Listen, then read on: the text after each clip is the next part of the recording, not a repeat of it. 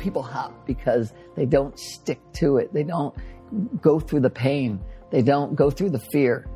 And then they end up in a cycle that goes over and over and over again, right? And the ones that are successful, and I don't just, again, mean financial, but they're successful and fulfilled, they fight through the pain. They stay later. They work through it. They sacrifice. And then they feel proud because it works. It will work when you do the right thing and you struggle and you don't give up. Hey everybody, welcome to another episode of Impact Theory. Today I am joined by Uber entrepreneur, wildly successful, and the star of Undercover Billionaire. I am with Glenn Stearns. Glenn, thank you so much for joining me today. Hey, nice to be here, Tom. Dude, I'm really excited to talk to you. What you've accomplished is really impressive. It would be really impressive if you'd come from a wonderful upbringing, wealthy family, but I know that things were a bit of a struggle in the beginning. I'd love for you to walk people through that, but in the context of answering this question, is the American dream alive or is it dead? Absolutely alive. I look at my life and I look at a lot of people that I know because I'm very interested in helping children of adversity. And so there is still a clear pathway to be able to make it. You know, I grew up in a household that had struggled with addiction and alcoholism, and my father worked the graveyard shift. My mom cleaned homes, and he was a checker at a grocery store, you know. So I didn't know any different, right? Didn't know that there was this, you know, I knew there was a great big world out there, but, you know, we grew up struggling. And what town was this in? This was in Silver Spring, Maryland. So it was kind of the outskirts of D.C. And we had bars on the windows and, you know, brick apartment buildings, and it was just a lifestyle that again, like I said, I didn't know any different. And I failed fourth grade. By the time I made it to eighth grade, I had a child. That is so crazy. Yeah, so that was again a normal for me. And then once I got probably about that age, about 14, 15, I started realizing, you know, there was more to life. I was in a lot of pain, I guess you could call it, over emotional pain. Yeah, just having a child, and that was a weird adjustment. And so I was falling in my father's footsteps. I had an intervention in my own high school with my teachers and because my mom. Were playing with drugs and alcohol, drinking, and crazy. Yeah. What age did you start drinking? 14. Whoa. Yeah. And so, you know, I'm just doing what my dad did. I'm doing what my uncle, my aunt, my grandfather, you know, everybody else did, right? And then ended up deciding to go to college. No one in my family had ever gone. And I went not because I'm this brilliant high achiever. It was because my girlfriend was going, you know.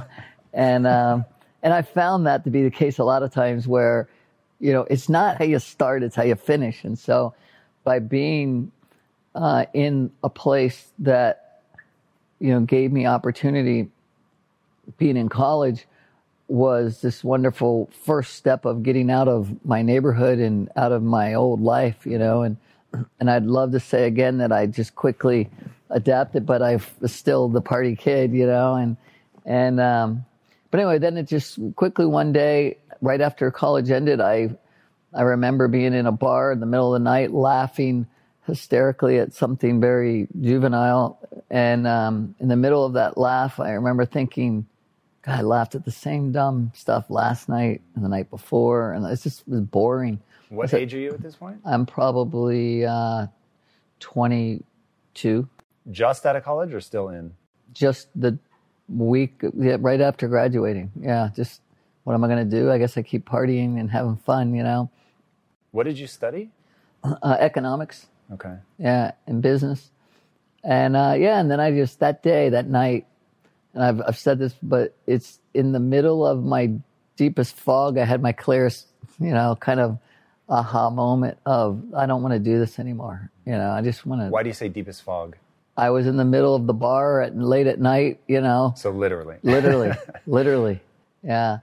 And that next morning I said to my roommate, I said, hey, why don't we drive across country? Let's go to California.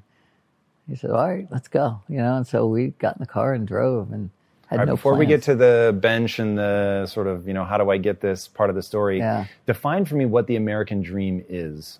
I think it's really about having the ability to realize that you can do almost anything, right? That you're not constrained by a government or a religion or anything that keeps you in a place that confines you, And so, I mean, happiness to me is not about money, right? It's about the satisfaction that you are doing something larger with your life and feeling very confident in the fact that you are leaving a mark in the world, and we've gone all over the world and I've seen very, very happy people, and yet they don't have a lot, so I don't think it's defined by money. Yeah, I think it'll be important in this to really, for people to understand your story, to tease out two concepts. So one, you've got sort of happiness, fulfillment. You've got the sort of eye-opening moment that you have with your health battles, which of course we will get into. But then you've also got what you just defined, which I am personally intoxicated by, this idea of you can build whatever life you want. It can be bigger than your circumstances, where you came up. And I think part of why, because I think that right now the prevailing idea is that the American dream is dead or it's non-functioning or something. Right. And so defining it, I think, becomes very important. I think your definition is fantastic. Why, though, isn't the truth that it worked for you only because you came up before it broke? Yeah, well, I also believe that old adage, whether you think you can or you think you can't, you're right, and I think there's been a lot of hype or there's been kind of this sway in our culture that leads to people feeling that they are a victim. And I don't really fall for that. Okay, I'm a white male, and so you go, okay, well, you don't have it. Well, I didn't grow up with a silver spoon. Again, I had a wooden spoon upside my head maybe, but that's about it.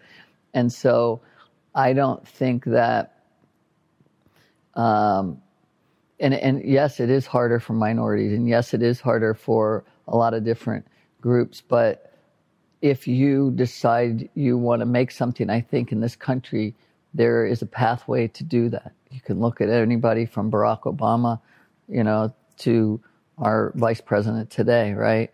That if you are a female or if you're an African American or whatever, that it may be hard. I'm not putting that out, but there is a path if you really surround yourself with the right people and don't, keep in your head that you can't do it. If you think you can, I believe you can. So let's drill into that. So obviously, an undercover billionaire, you do something that's very, very impressive, and not just for the cameras, but you're stripped down to $100. You're dropped off in a town where you know nobody.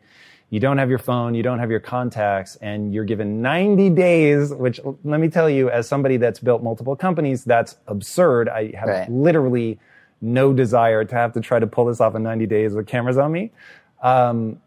What is that path? So when I think about, I am most interested in the people that have the deck stacked against them the hardest, and I want them to understand that there is a path out of that. So I was giving a talk at Google one time. There's an African-American guy in the front, and he asked me, do you think it's harder for me? And I said, it seems self-evident to me that it's harder for you, but now what?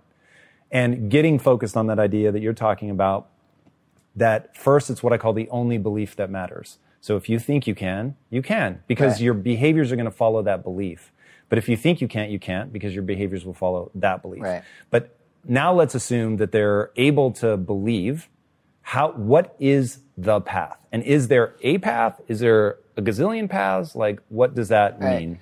Well, when I look at my career, and I started, I didn't understand where I'd end. I didn't know, I didn't have a lot of mentors. I didn't have this idea that I want to achieve this certain goal. And as I grew and I found people that could mentor me and be a part of my success, I began to really formulate a plan that says, I want to.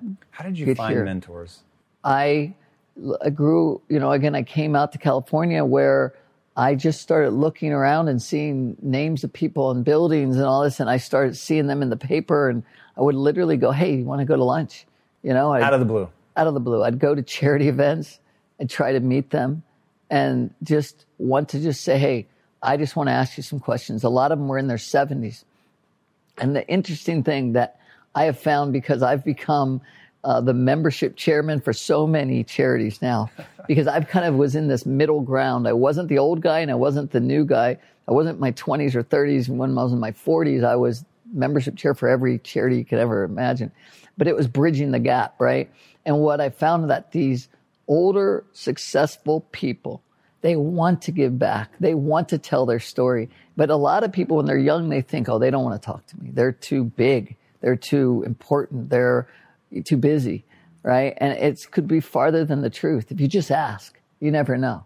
And I'd love to just pick your brain. Just love to know your story, how you got there. And what happens? They say, absolutely. Let's go. Did that seem self-evident to you? Like, I just need to talk to, because I know, so you're on, in fact, now is probably the time to tell the bench story. You see the big, beautiful house. I think that'll help people understand that step one. Well, yeah, I don't know if, I think over time, asking became much easier, right? And an example is when I first drove out to California, I literally found myself on a bench over the Pacific Ocean in Corona del Mar, beautiful homes, beautiful cars, people, everything you could ever imagine. And I thought, I want this life, I, again, grew up pretty hard, and I'm thinking, wow, like, how do you get this? And there's a man in the yard, and he's trimming his rose bushes. And I went up to him, and I just said, wow, what did it take to get this house? I said, I'd love to have something like this. I think I can do it. What is it? What did you do? And that's when he politely told me he was the gardener and he was not the owner. But he said, I think the man's in real estate. So I'm going to get into real estate, right? I have no clue, but I just thought if real estate can get you here, I want to get into real estate. But the point to that story more is just asking, right? Just going up to people and saying, what do you do? How'd you get this? And then, is that something I'd be interested in? And I've asked a million questions, by the way, and I've had people turn me down on answers, or had people give me answers that I wasn't interested in, or whatever, right? But it's just, you slowly start to build your own idea of what you want, and I found what I found interesting a lot of times is I was young, and I'd say, I'm going to be the hard charger. I saw it in Wall Street. That's what they did. And I'm like, I'm not real good at being a dick, So, okay, I'm going to be the soft, and what you got to do is be good at being you, right? You don't have to be somebody else. And your transparency, or your authenticity, should I say, it will reveal itself, and then people will come into you if you are who you really are, right?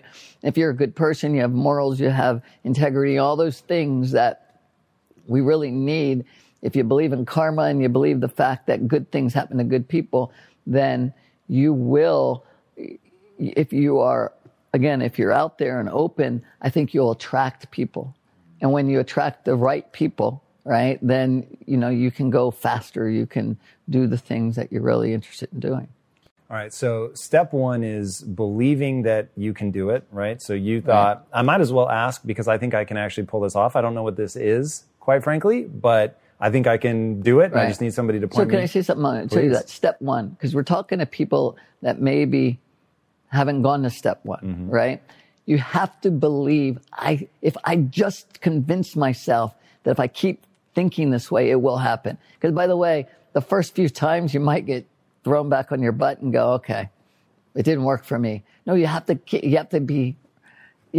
doing it, right? It's not always going to be, okay, I have confidence in myself. I had a lifetime of not having a whole lot of confidence. Yeah, I wanted to ask you that. So did you ever, because you're dyslexic, right? So I imagine that wasn't easy to establish a mental vision of yourself that was positive. So did you ever worry that you weren't smart enough to pull this off? All the time.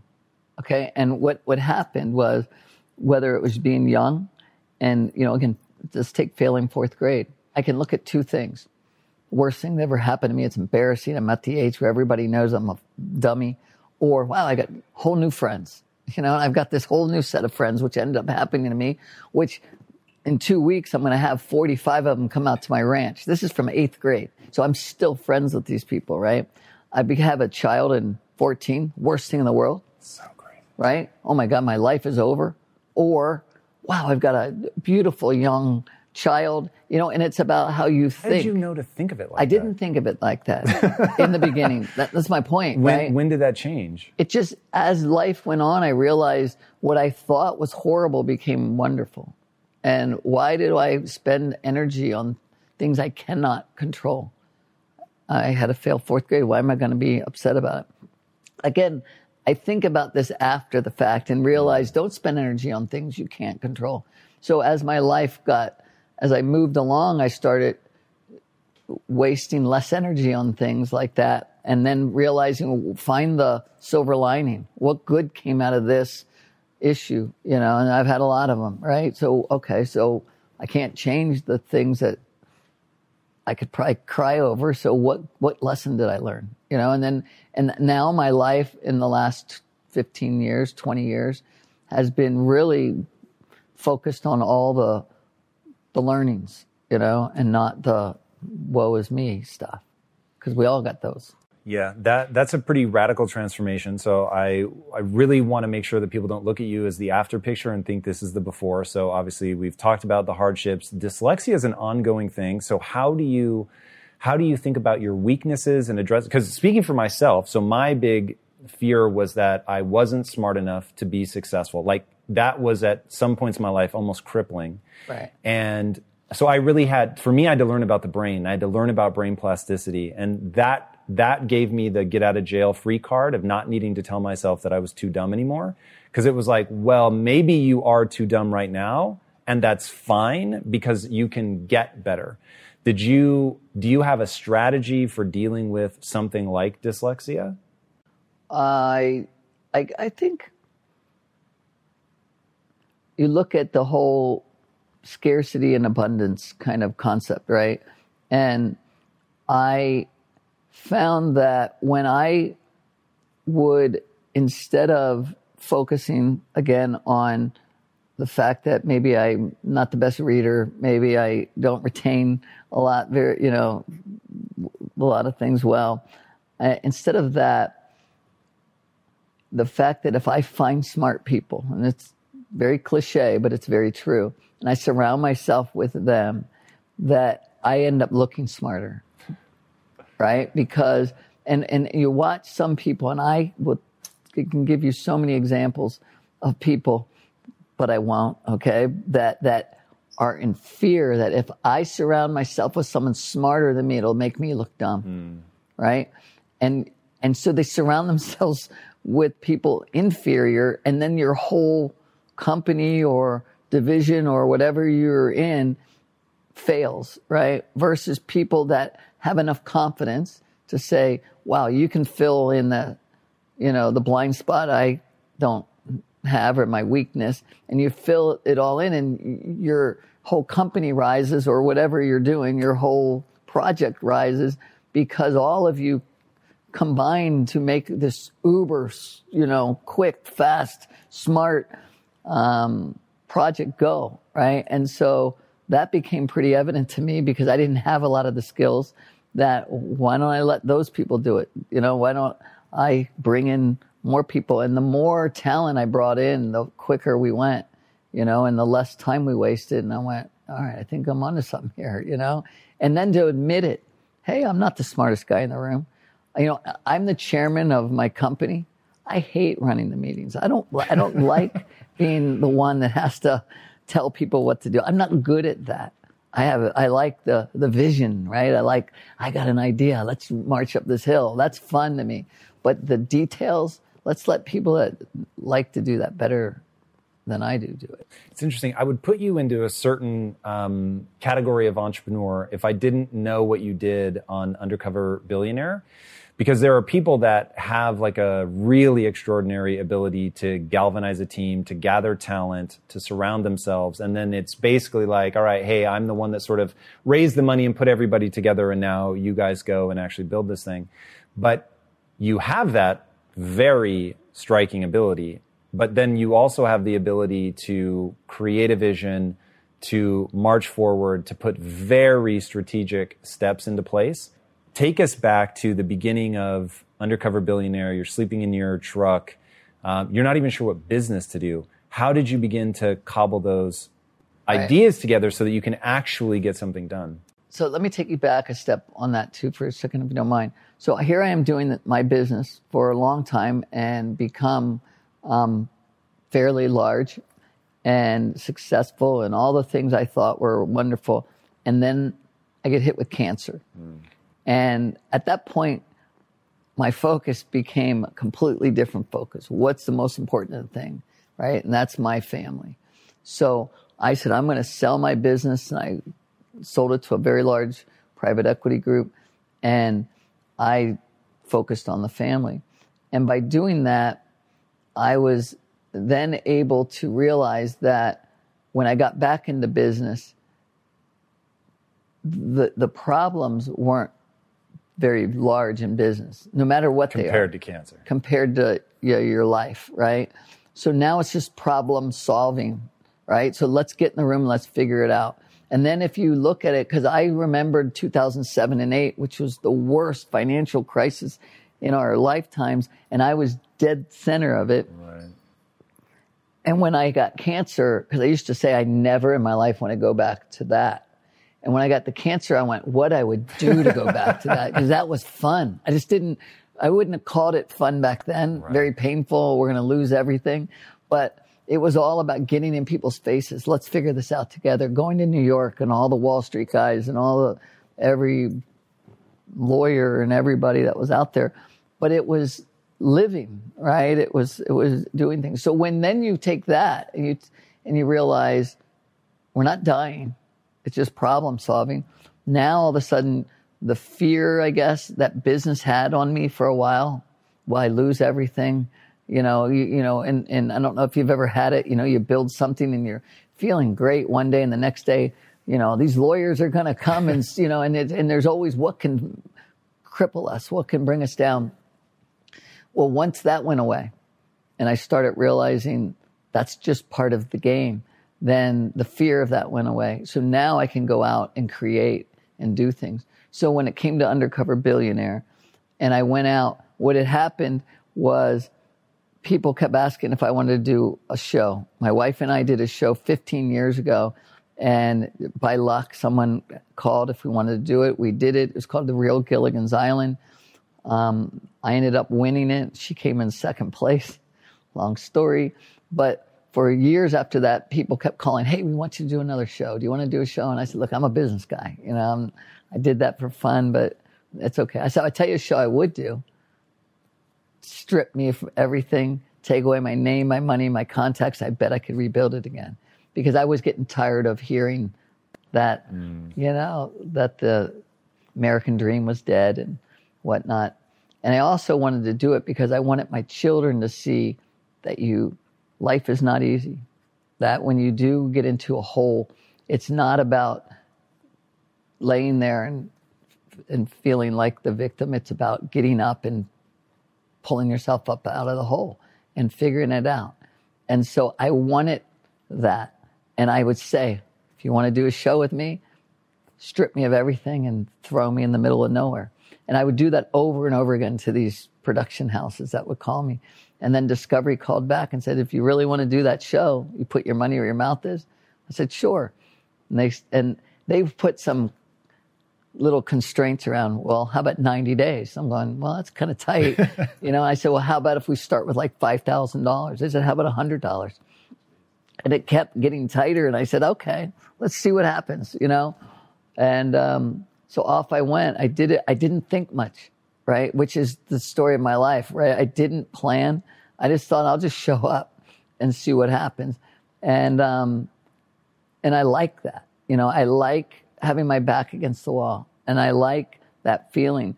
And I think we all do well at being successful. Right? We walk around, we give our money to charity, and, we do things that make us feel like we're good. Who are we when everything is taken away from us? And in 2007 and 8, when everything was taken away, in that moment, I was in the darkest hole, and looking around and thinking the whole community and industry is looking at me. Who am I now? I kind of like that feeling. Why? Because that's the real you.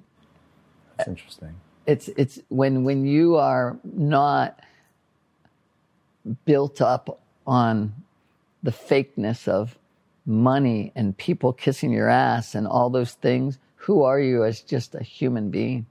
And so that moment when I was at my darkest in 2007 and 8, literally, it's a longer story than we have right now, but I stood up and said, let's go. And literally went in front of everybody's face and never hid and said, how are we going to get ourselves out of this? What do you mean? It's your problem, Glenn. I go, no, you say I owe you 30 million, Bear Stearns. I said, how are we going to get out of this? Because I don't believe I owe it to you, and we would go over battles over the loans. Let's say I gave them stated income loans. They said it's my problem because they failed.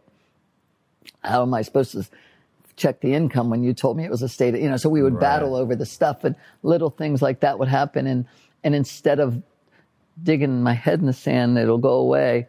Let's just fight it out right now. And so we did that on everything, and it worked. And so when it came to now we move forward and it's Undercover Billionaire, I said, I want to be stripped of everything, and I want to be in a hole again, and I want to show my children what it's like to climb out. And I will tell you, in the middle of that hole, I didn't realize that there'd be millions of eyeballs on me. Like, I didn't think that part out. And I can see myself when I've watched the show staring off, and I'm realizing at that time, I know exactly what I was thinking. Like, maybe I can throw this show as in it'll never be on because I am going to fail. And the whole world is going to watch me fail, which means what I did in the past was luck. It was all the things you fear in life of going, am I really that good or was it luck, right? And so it was a moment where I said, I want to run, I want to hide. I don't want to face these demons and these things because I'm going to look bad. And again, that was the moment when I go, this is the time to stand tall, right? And so digging out, and it worked really well, and everything turned out to where I'm very proud of the show. It became probably one of my proudest moments of my life because the fear and having that devil on your, give up, just, you can throw this, you can, they won't ever have to make the show. All those kind of things, we all face that in our lives. It's just not with millions of people watching, right? It's just, this job wasn't what I thought it would be. Maybe, but the job over across the street's better. The career over there is better. And people hop because they don't stick to it. They don't go through the pain. They don't go through the fear. And then they end up in a cycle that goes over and over and over again, right? And the ones that are successful, and I don't just, again, mean financial, but they're successful and fulfilled, they fight through the pain. They stay later. They work through it. They sacrifice. And then they feel proud because it works. It will work when you do the right thing and you struggle and you don't give up, right? And so it all became very meaningful because my children then got to see this, and that's all I cared about. And then when it got bigger than that, and then the whole world, I've had thousands of people say, wow, it was so inspiring. Thank you. It got me to think about what I need to do. I didn't even dream that would happen, and I'm so thankful to hear other people who have been touched by that. That's so incredible it's so easy to look at somebody else and think, well, they could do it, but I wouldn't be able to do it because they don't have the kind of fears or the self-doubt or the limitations that I have. Right. And that's part of what makes your story so incredible is you're honest about I was actually thinking about taking a dive and just making sure that the show never came out. Right. And then you don't. And I want to know, is grit something that comes naturally to you, or have you developed tenacity over time? I would say that it has developed over time, and I didn't understand it in the beginning. I didn't know When it comes to platforms that will help you run a business, there is no shortage of options on the market. But if you want to use the best, most advanced, and most efficient platform out there, you need to be using Shopify. For whatever and wherever you want to sell, from launching to going international, Shopify is the global commerce platform that will help you grow at every stage of your business. With award-winning customer service, the internet's highest converting checkout page, and a suite of integrated AI tools, Shopify is your all-in-one platform to quickly and efficiently take your business to the next level. I love everything about Shopify because it makes it so easy to start, run, and grow a business. Shopify powers more than 10% of all US e-commerce because businesses that want to grow quickly use Shopify. Sign up for a $1 per month trial at shopify.com/impact, all lowercase. Again, go to shopify.com/impact right now to grow your business no matter what stage you're in. Shopify.com/impact. In today's highly unpredictable and rapidly changing world, the smartest move you can make from a financial standpoint is to actually understand how money works and how markets move. Because if you want to have any chance of investing your money wisely and growing your financial portfolio, you have to make a profit. And the only way that you're going to do that is either by setting and forgetting or actually understanding what's going on at a macro level. So whether you're a seasoned investor or someone looking for extra guidance, today's sponsor, Yahoo Finance, has got you covered with all the tools, data, and news that you need in one place to grow your knowledge base around what is happening in the world of finance and to make sure that you have the right goals and you're executing well. Yahoo Finance makes it easy to consolidate your accounts so you can effectively and efficiently manage your entire portfolio. Personally, I love how straightforward their platform is to use. It is very simple to get the information that I need, and Impact Theory's own chief financial officer is exactly the same, spending time helping me frame exactly what is going on from a global perspective so that I'm making the smartest decisions that I can. I definitely recommend that you check out Yahoo Finance for comprehensive financial news and analysis. Visit the incredible brand that so many great investors use at yahoofinance.com. It's the #1 financial destination. yahoofinance.com. Once again, guys, head there now, yahoofinance.com. If getting your hands dirty and taking good care of your car or cars is a passion of yours, then eBay Motors is here for the ride. Because I'm sure you remember when you first saw the potential in that beauty. And then through some elbow grease, fresh installs, and a whole lot of love, you transformed 100,000 miles and a body full of rust into a drive that's all your own. With over 122 million parts for your #1 ride or die, you can make sure your ride stays running smoothly with eBay Motors. Brake kits, LED headlights, exhaust kits, turbochargers, bumpers, whatever your baby needs, eBay Motors has it. And with eBay Guaranteed Fit, it's guaranteed to fit your ride the first time, every time, or your money back. Plus, at these prices, you're burning rubber, not cash. Keep your ride or die alive at ebaymotors.com. Eligible items only. Exclusions apply. What was happening to me, right? Again, all of the hard things that happened in my life, I'm very grateful for, because it did lead me to a place where now it doesn't seem to be that hard. And so I happen to have a podcast called Grit Happens, right? And it's about that grit, and it's about the determination, not giving up, feeling that you're not alone. And what you touch on, I love, that's the best part of why I like to tell my story.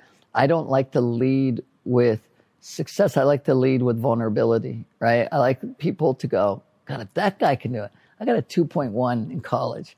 I did a little better than he did, right? Or whatever, right? Or I didn't go to college. Okay. I barely went to college, I mean, I learned about paying the bills through college. I didn't really learn, much in terms of, economical statistics or whatever, How do you've got the mental fortitude that you're building up over time. You're learning really powerful lessons at a time. This is mostly, I'm sure, pre-internet. So you're cobbling all of this stuff together yourself. How then do you begin to get what is on display in Undercover Billionaire, where you're pivoting, where you're asking things like, who's my buyer, instead of just what business do I find interesting? Like, when do you begin to learn these business lessons? Yeah. There's been a lot of hardship in my career as well as successes, right? And so when I look back on everything that happened to me, I always thought this was the end. And then there was, aha, right? And then something would just take me to another level, you know? And I mean, a million things. I would sit in a meeting with the government with all of these contractors, and I would be one of the contractors, and they'd be complaining, we can't do this anymore because they would all be yelling about some little, you know, issue. And I'll give you an example real quick. They would notarize deeds. They said, we cannot notarize the government's deeds anymore unless the government comes and signs in front of us. And this is illegal. Well, and they would just, you know, and they're all complaining. And I agree with, and I thought, So when the meeting ended, I got up and said, why don't I bring my notary in every day at lunch to just sign the deeds? So we end up signing tens of thousands of deeds a year, making all the money. And I paid her, you know, an extra, you know, whatever to come in on her lunchtime, right? And our company thrived off of that. It was just, there are just little things that other people see as problems, and you can go, God, it's pretty clear that there's an opportunity right here. That's one of the more interesting things to me about your mentality. So it's like with investing, they say, you know, when there's blood in the streets, that's when you buy. And when other people are, you know, just like trying to gobble things up, that's when you sell. At a time where everybody else was closing down, you were opening up. How do you find the opportunity? I've always ran into the fire. You know, literally when I was a kid, I remember my sister ran into the laundry room because they would, like 5 times they caught the laundry room on fire. Whoa! And one time my sister had run in there, she was like 3, and I was out there and everyone was like, the fire was coming out of the building, right? And no one was doing anything about it. And I ran in there and crawled on the floor and found her and dragged her out. Whoa. And it would be like, why didn't anybody else do that? Like I remember always, for some weird reason, running against the crowd. I don't know why, right? But I would just go the opposite way. I can, you know, my dog ate the little, you know, electric cord and it was flopping around and everyone ran. They were afraid. And I ran over there and I pulled it out of the wall, right? Like I'm going, why doesn't anyone else? They always run away. And I don't know why, but then I began to like the fact that when people ran away, I'd run the other way. And so then business, that would happen. And it became very clear to me when everyone dove out the window, I thought, look at all of this opportunity. Look at all this talent. Nobody's gobbling up this talent. I could never get these people in a normal world. And so I opened 5 offices of failed companies, November 2007. Opened 5 more, with like 20 to 50 people in each office. And I did that the next year. And then we shot to the moon, you know, because everyone else had sat on the sidelines for 2 years and I gobbled up all the talent. Yeah, that to me, so it's very interesting that started out very early for you. That definitely did not start early for me, but you do begin to realize, okay, in disruption, there is opportunity. And one of the things that, given the way you talk on Undercover Billionaire, I'm guessing that this is true for you as well. So what Ray Dalio calls principles, that you do something in life and you realize, okay, that worked, that didn't work. And so you begin to formulate these things. The next time I encounter this, I will act in this way. Right. And one of the like hard and fast beliefs that I have is in disruption, there is opportunity. So you want to look for that moment where everybody else is either annoyed that a change is coming along. So think of social media. So one of the key elements to my success was recognizing social media was a business tool when everybody else just thought it was a distraction. Right. And so when people get annoyed or pissed off about something, it's like, that's the very thing I want to go look at, because there's something, it's causing a disruption in their life, which is why they don't like it. Let me tie this to the Horatio Alger Award that you're a recipient of, but you're also part of that committee that looks for people that have overcome extraordinarily difficult situations. people that can see an opportunity in difficulty, to me, that's like the thing, right? Like I said earlier, the only belief that matters is that you can pull it off. So somebody that's in that gnarly situation, what is it that allows some people to see the opportunity and stops other people from seeing it? Because I know that you guys have had, I don't know if you call them students, recipients, whatever, that they did well, but their brothers and sisters imploded. Right. And we have studied that, tried to figure out why. Why in the same family, you'll have 3 brothers and sisters that are in jail or die of drugs, and one that just uses education as their way out, right? And they say, I don't want to be anything like this family. What is the difference? They've gone through the same hardship. They've been and endured so much adversity. Why do they stand out? And I don't know if we've ever found this answer yet, you know? But what I do know is that person, that young person that has said, I'm going to take tools and better myself to get myself out of this situation, I want to invest in that person. And so that's where I put my energy personally. And the Horatio Alger Association does that, right? We get 40,000 applicants a year to help. And these are all people who have gone through a lot of severe adversity. And we help maybe 3,500, 4,000 students a year by giving them scholarships to college. And then we have when we go through our award ceremony, we have about 110 or so scholars that are national scholars that we bring in, and we meet, we mentor, and we spend 3 or 4 days with them every year in Washington, D.C. And then my wife and I have gone and done other events with them outside of the association. But I'm fascinated with that person. I feel like I've led a similar life, but I did it by accident, right? Like, I didn't say education was my way out. I fell into the education, barely graduated, but I learned lessons along the way, right? I learned how to get a Pell Grant, how to, these kind of things. These kids are determined. These kids are focused on knowing that, if I, can get myself a good education, I will be able to get a great job and I'll be able to live a different life. And so I absolutely am fascinated by those people, and they'll be tomorrow's leaders, because they also, you got to think, right? When I've had many friends, but one especially that I can tell you, he never touched adversity. His family, had really helped make sure he had a very easy life.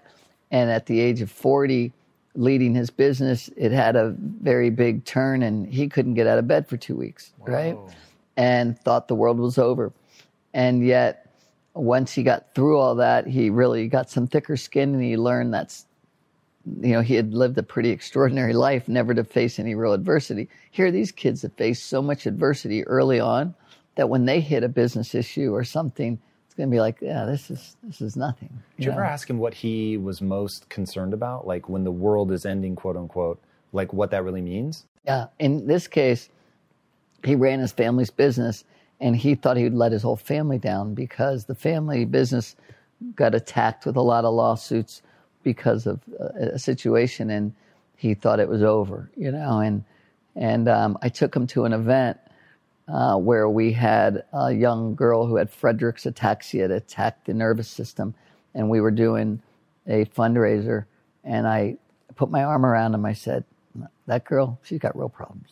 Like, you got a few lawsuits. Right. Like, what do you think? He says, don't have a big deal, do I? I go, nah, I think you're going to get by. You'll be okay. Yeah, no joke. And he, crushed it in his business. He got nervous. He opened another business worrying about that. And now he's got 2 great businesses. He led to some wonderful things for him.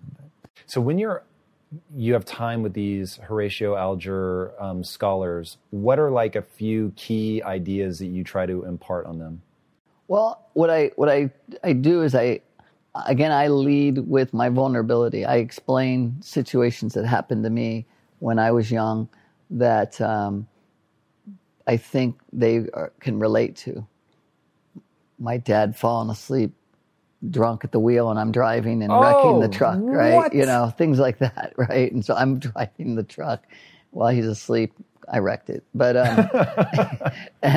but you know, like things, and they go, well, I can relate to that. You know, I remember talking to the girl. I said, "You got something in your eye?" She goes, "No, my mom's boyfriend stuck a hypodermic needle in my eye." Whoa. You know, and you're like, "Oh, I shouldn't ask that question," you know, and you hear these things, but Whoa. so I will lead with, you know, having a child at 14, failing 4th grade, things like this, and then I think they break down a little and go, wow, he's kind of like me. And then they go, oh, maybe I can keep going, you know, and they already know they're on the right path, by the way. You know, they've got, you know, scholarships to amazing colleges, and now they're here. You know, Justice Clarence Thomas is there to greet them at the Supreme Court. You know, he's a member of Horatio Alger, and there's a lot of very successful Horatio Alger. I mean, Ronald Reagan to Condoleezza Rice to Colin Powell, you name it, you know, have been members of the association and or are members. And so they're pinching themselves, you know. And so, yeah, we get together and just try to get them to realize they are extraordinary people, you know. And because that's what the world is, again, is we find people that don't want to give up when it gets hard. It'll get hard for everybody, you know? Yeah, that to me is one of the most interesting things in terms of what's the idea that you want to get across to somebody is if you don't give up, you've got a chance to figure it out, right? I tell my business students, it's not about how often you're wrong. It's about the duration that you're wrong. Because if you make a lot of little mistakes, but you quickly adjust and get on the right track, then fair enough. But if you stay wrong out of willful ignorance because you don't want to look stupid or whatever, so you tell people not to bring it up, and right. Then you're going to go out of business. And so, yeah, one of the key things for me, for entrepreneurs anyway, I mean, I'll say this benefits everybody, but don't value yourself for being right. Value yourself for identifying the right answer faster than anybody else. Right. And certainly in Undercover Billionaire, that was something you were really good at. How do you think about that pivot? Like, how do you not let emotions get in the way? How do you, like, because at one point you guys were going to be a microbrewery, and then you end up being a barbecue joint. Right. And like, how, I mean, with so much writing on it, so little time, how do you go, I was wrong, and then just immediately focus on something else? Well, it's funny because I was nervous about how that could look to people, because I don't want the answer to be, when it gets hard, you give up. Right. Because that is not the right answer. But in my case, what the people around me didn't realize is I had 90 days. I couldn't get a license. You couldn't even tell them that? No. Interesting. No one knew why I was driving and pushing so hard, right? And so, but I knew I just could not do that. So if if you're in a dead end and there is no way, then, you know, and you need to pivot. What I learned through that is I thought, I still love the idea of beer, but why don't I take the best beers? Because they had the local breweries that's the hub, was Erie. There were so many of them. I thought, why don't I just go out and I can highlight all the local breweries? And it seems like barbecue is the answer, because I've seen people lined up down the road at this one barbecue house. So if they like barbecue in Erie, let's make a barbecue restaurant. And then there's a 50,000 person barbecue event coming up in a month. Oh. So let's get into that event if we can. Let's open up a restaurant and let's take the beers from everywhere and bring them all into one location. And then the light bulb came on, and let's run up that hill, everybody. Wow, that's incredible. Yeah. In that, the 90 days to get your business off, there is this idea of being unreasonable. I don't know if you've heard the quote. I love this quote so much. I'm going to paraphrase because I can't remember the exact quote. But basically, the reasonable man conforms to the world. The unreasonable man forces the world to conform to him. Therefore, all progress depends on the unreasonable man. And that strikes me as you. You seem like the person that's able to make those unreasonable demands, but in a way that where you've got your team excited, they believe in what they're doing. How do you pull that off? And how do you think about being unreasonable? So I learned a few things from a good friend of mine, that Richard Branson, who happens to have been in the news lately. And I might have heard of him. Yes. And a couple of things. I'll just give you two really quick stories. One is we were having dinner at my house, and it got to be really late. And he says, all right, looks like it's time to go. We had a bunch of wine, and he's ready to go. And so we walked out to the car, and the driver gets out very nervously and says, sir, I must have left the lights on because I just tried to start the car, and the battery's dead. And so as I see Richard, who is Mr. Cool under all normal circumstances, when nobody's watching, and he has a little buzz, now let's see what Mr. Cool does. So I'm like, in the Matrix, I'm like going around him. Is his, cheek moving? Is he going to do a big sigh? Is he going to rip this poor kid a new one? What's he do? And Richard immediately gets the news. You're screwed. Your car doesn't go anywhere. And he turns to me, he goes, looks like we need another bottle of wine, right? And I'm like, wow, like that's the way you handle people, right? That poor kid already feels bad enough, right? And then another thing that I learned is he and I bought an island together. It's called Mosquito Island. And I had one point and he had the other point. And I went there to look at how he was building his house. And he said, I'm going to be in there by Christmas. And he must have had 100 workers in there. And when I went there, we couldn't get in the piles of boxes and trash and everything. And it was just a zoo. And I began to doubt his ability as an entrepreneur and everything. I thought he's insane. Because down the road, not the road, but another island over, Oil Nut Bay, they were pristine, not a nail on the floor as they built. They were proud of here he had boxes and, and people. And I thought, this is insane what he's doing. And, it just didn't understand it. Well, 5 months later, Christmas, he was in his house. Wow. And 3 months after that, all the other little details were done, and his house is beautiful, right? And what I learned is that those homes take 4 or 5 years to build on an island, because all the political stuff that goes on and getting things on and off islands. And he understood that you make an unreasonable demand and you press people and you hold people, that he will get things done. And you know what? Even if it got done, I bet you by spring, he would have been a lot happier than 3 or 4 more years, right?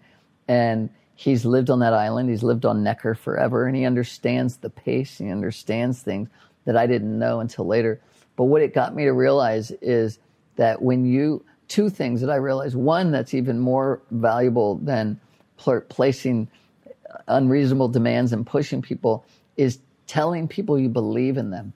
There are so many people out there that don't realize their own ability, and to say, I know you can do this. And when you first give them that power, that you believe in them, the power of confidence for them, they will do so much more than they ever dreamed they could do. When you plant that seed, people will shine, and they will prove to themselves, wow, he was right. He believed in me, and I'm going to do my best, And so I think that's the important part, is making sure you allow people to understand your belief in them, and then you can move mountains that you never thought were possible. I love that. Glenn, where can people follow along with you, join you as you build more incredible things? Everything is pretty much Glenn Stearns, at Glenn Stearns, GLENNSTEARNS. So Instagram, Facebook, whatever the other ones are out there, we're all Glenn Stearns. So. I love it, man. Guys, trust me when I say that this is somebody that you're going to want to follow, learn from. It is absolutely extraordinary what he's built multiple times, in front of cameras even. So there is so much to be learned with the attitude that you can do it. It really is pretty extraordinary, and his example proves that. If you're able to get people around you and not worry about being wrong. There really is no limit to what you can achieve. And speaking of things that you can achieve, if you haven't already, be sure to subscribe because we will help you move forward. And until next time, my friends, be legendary. Take care.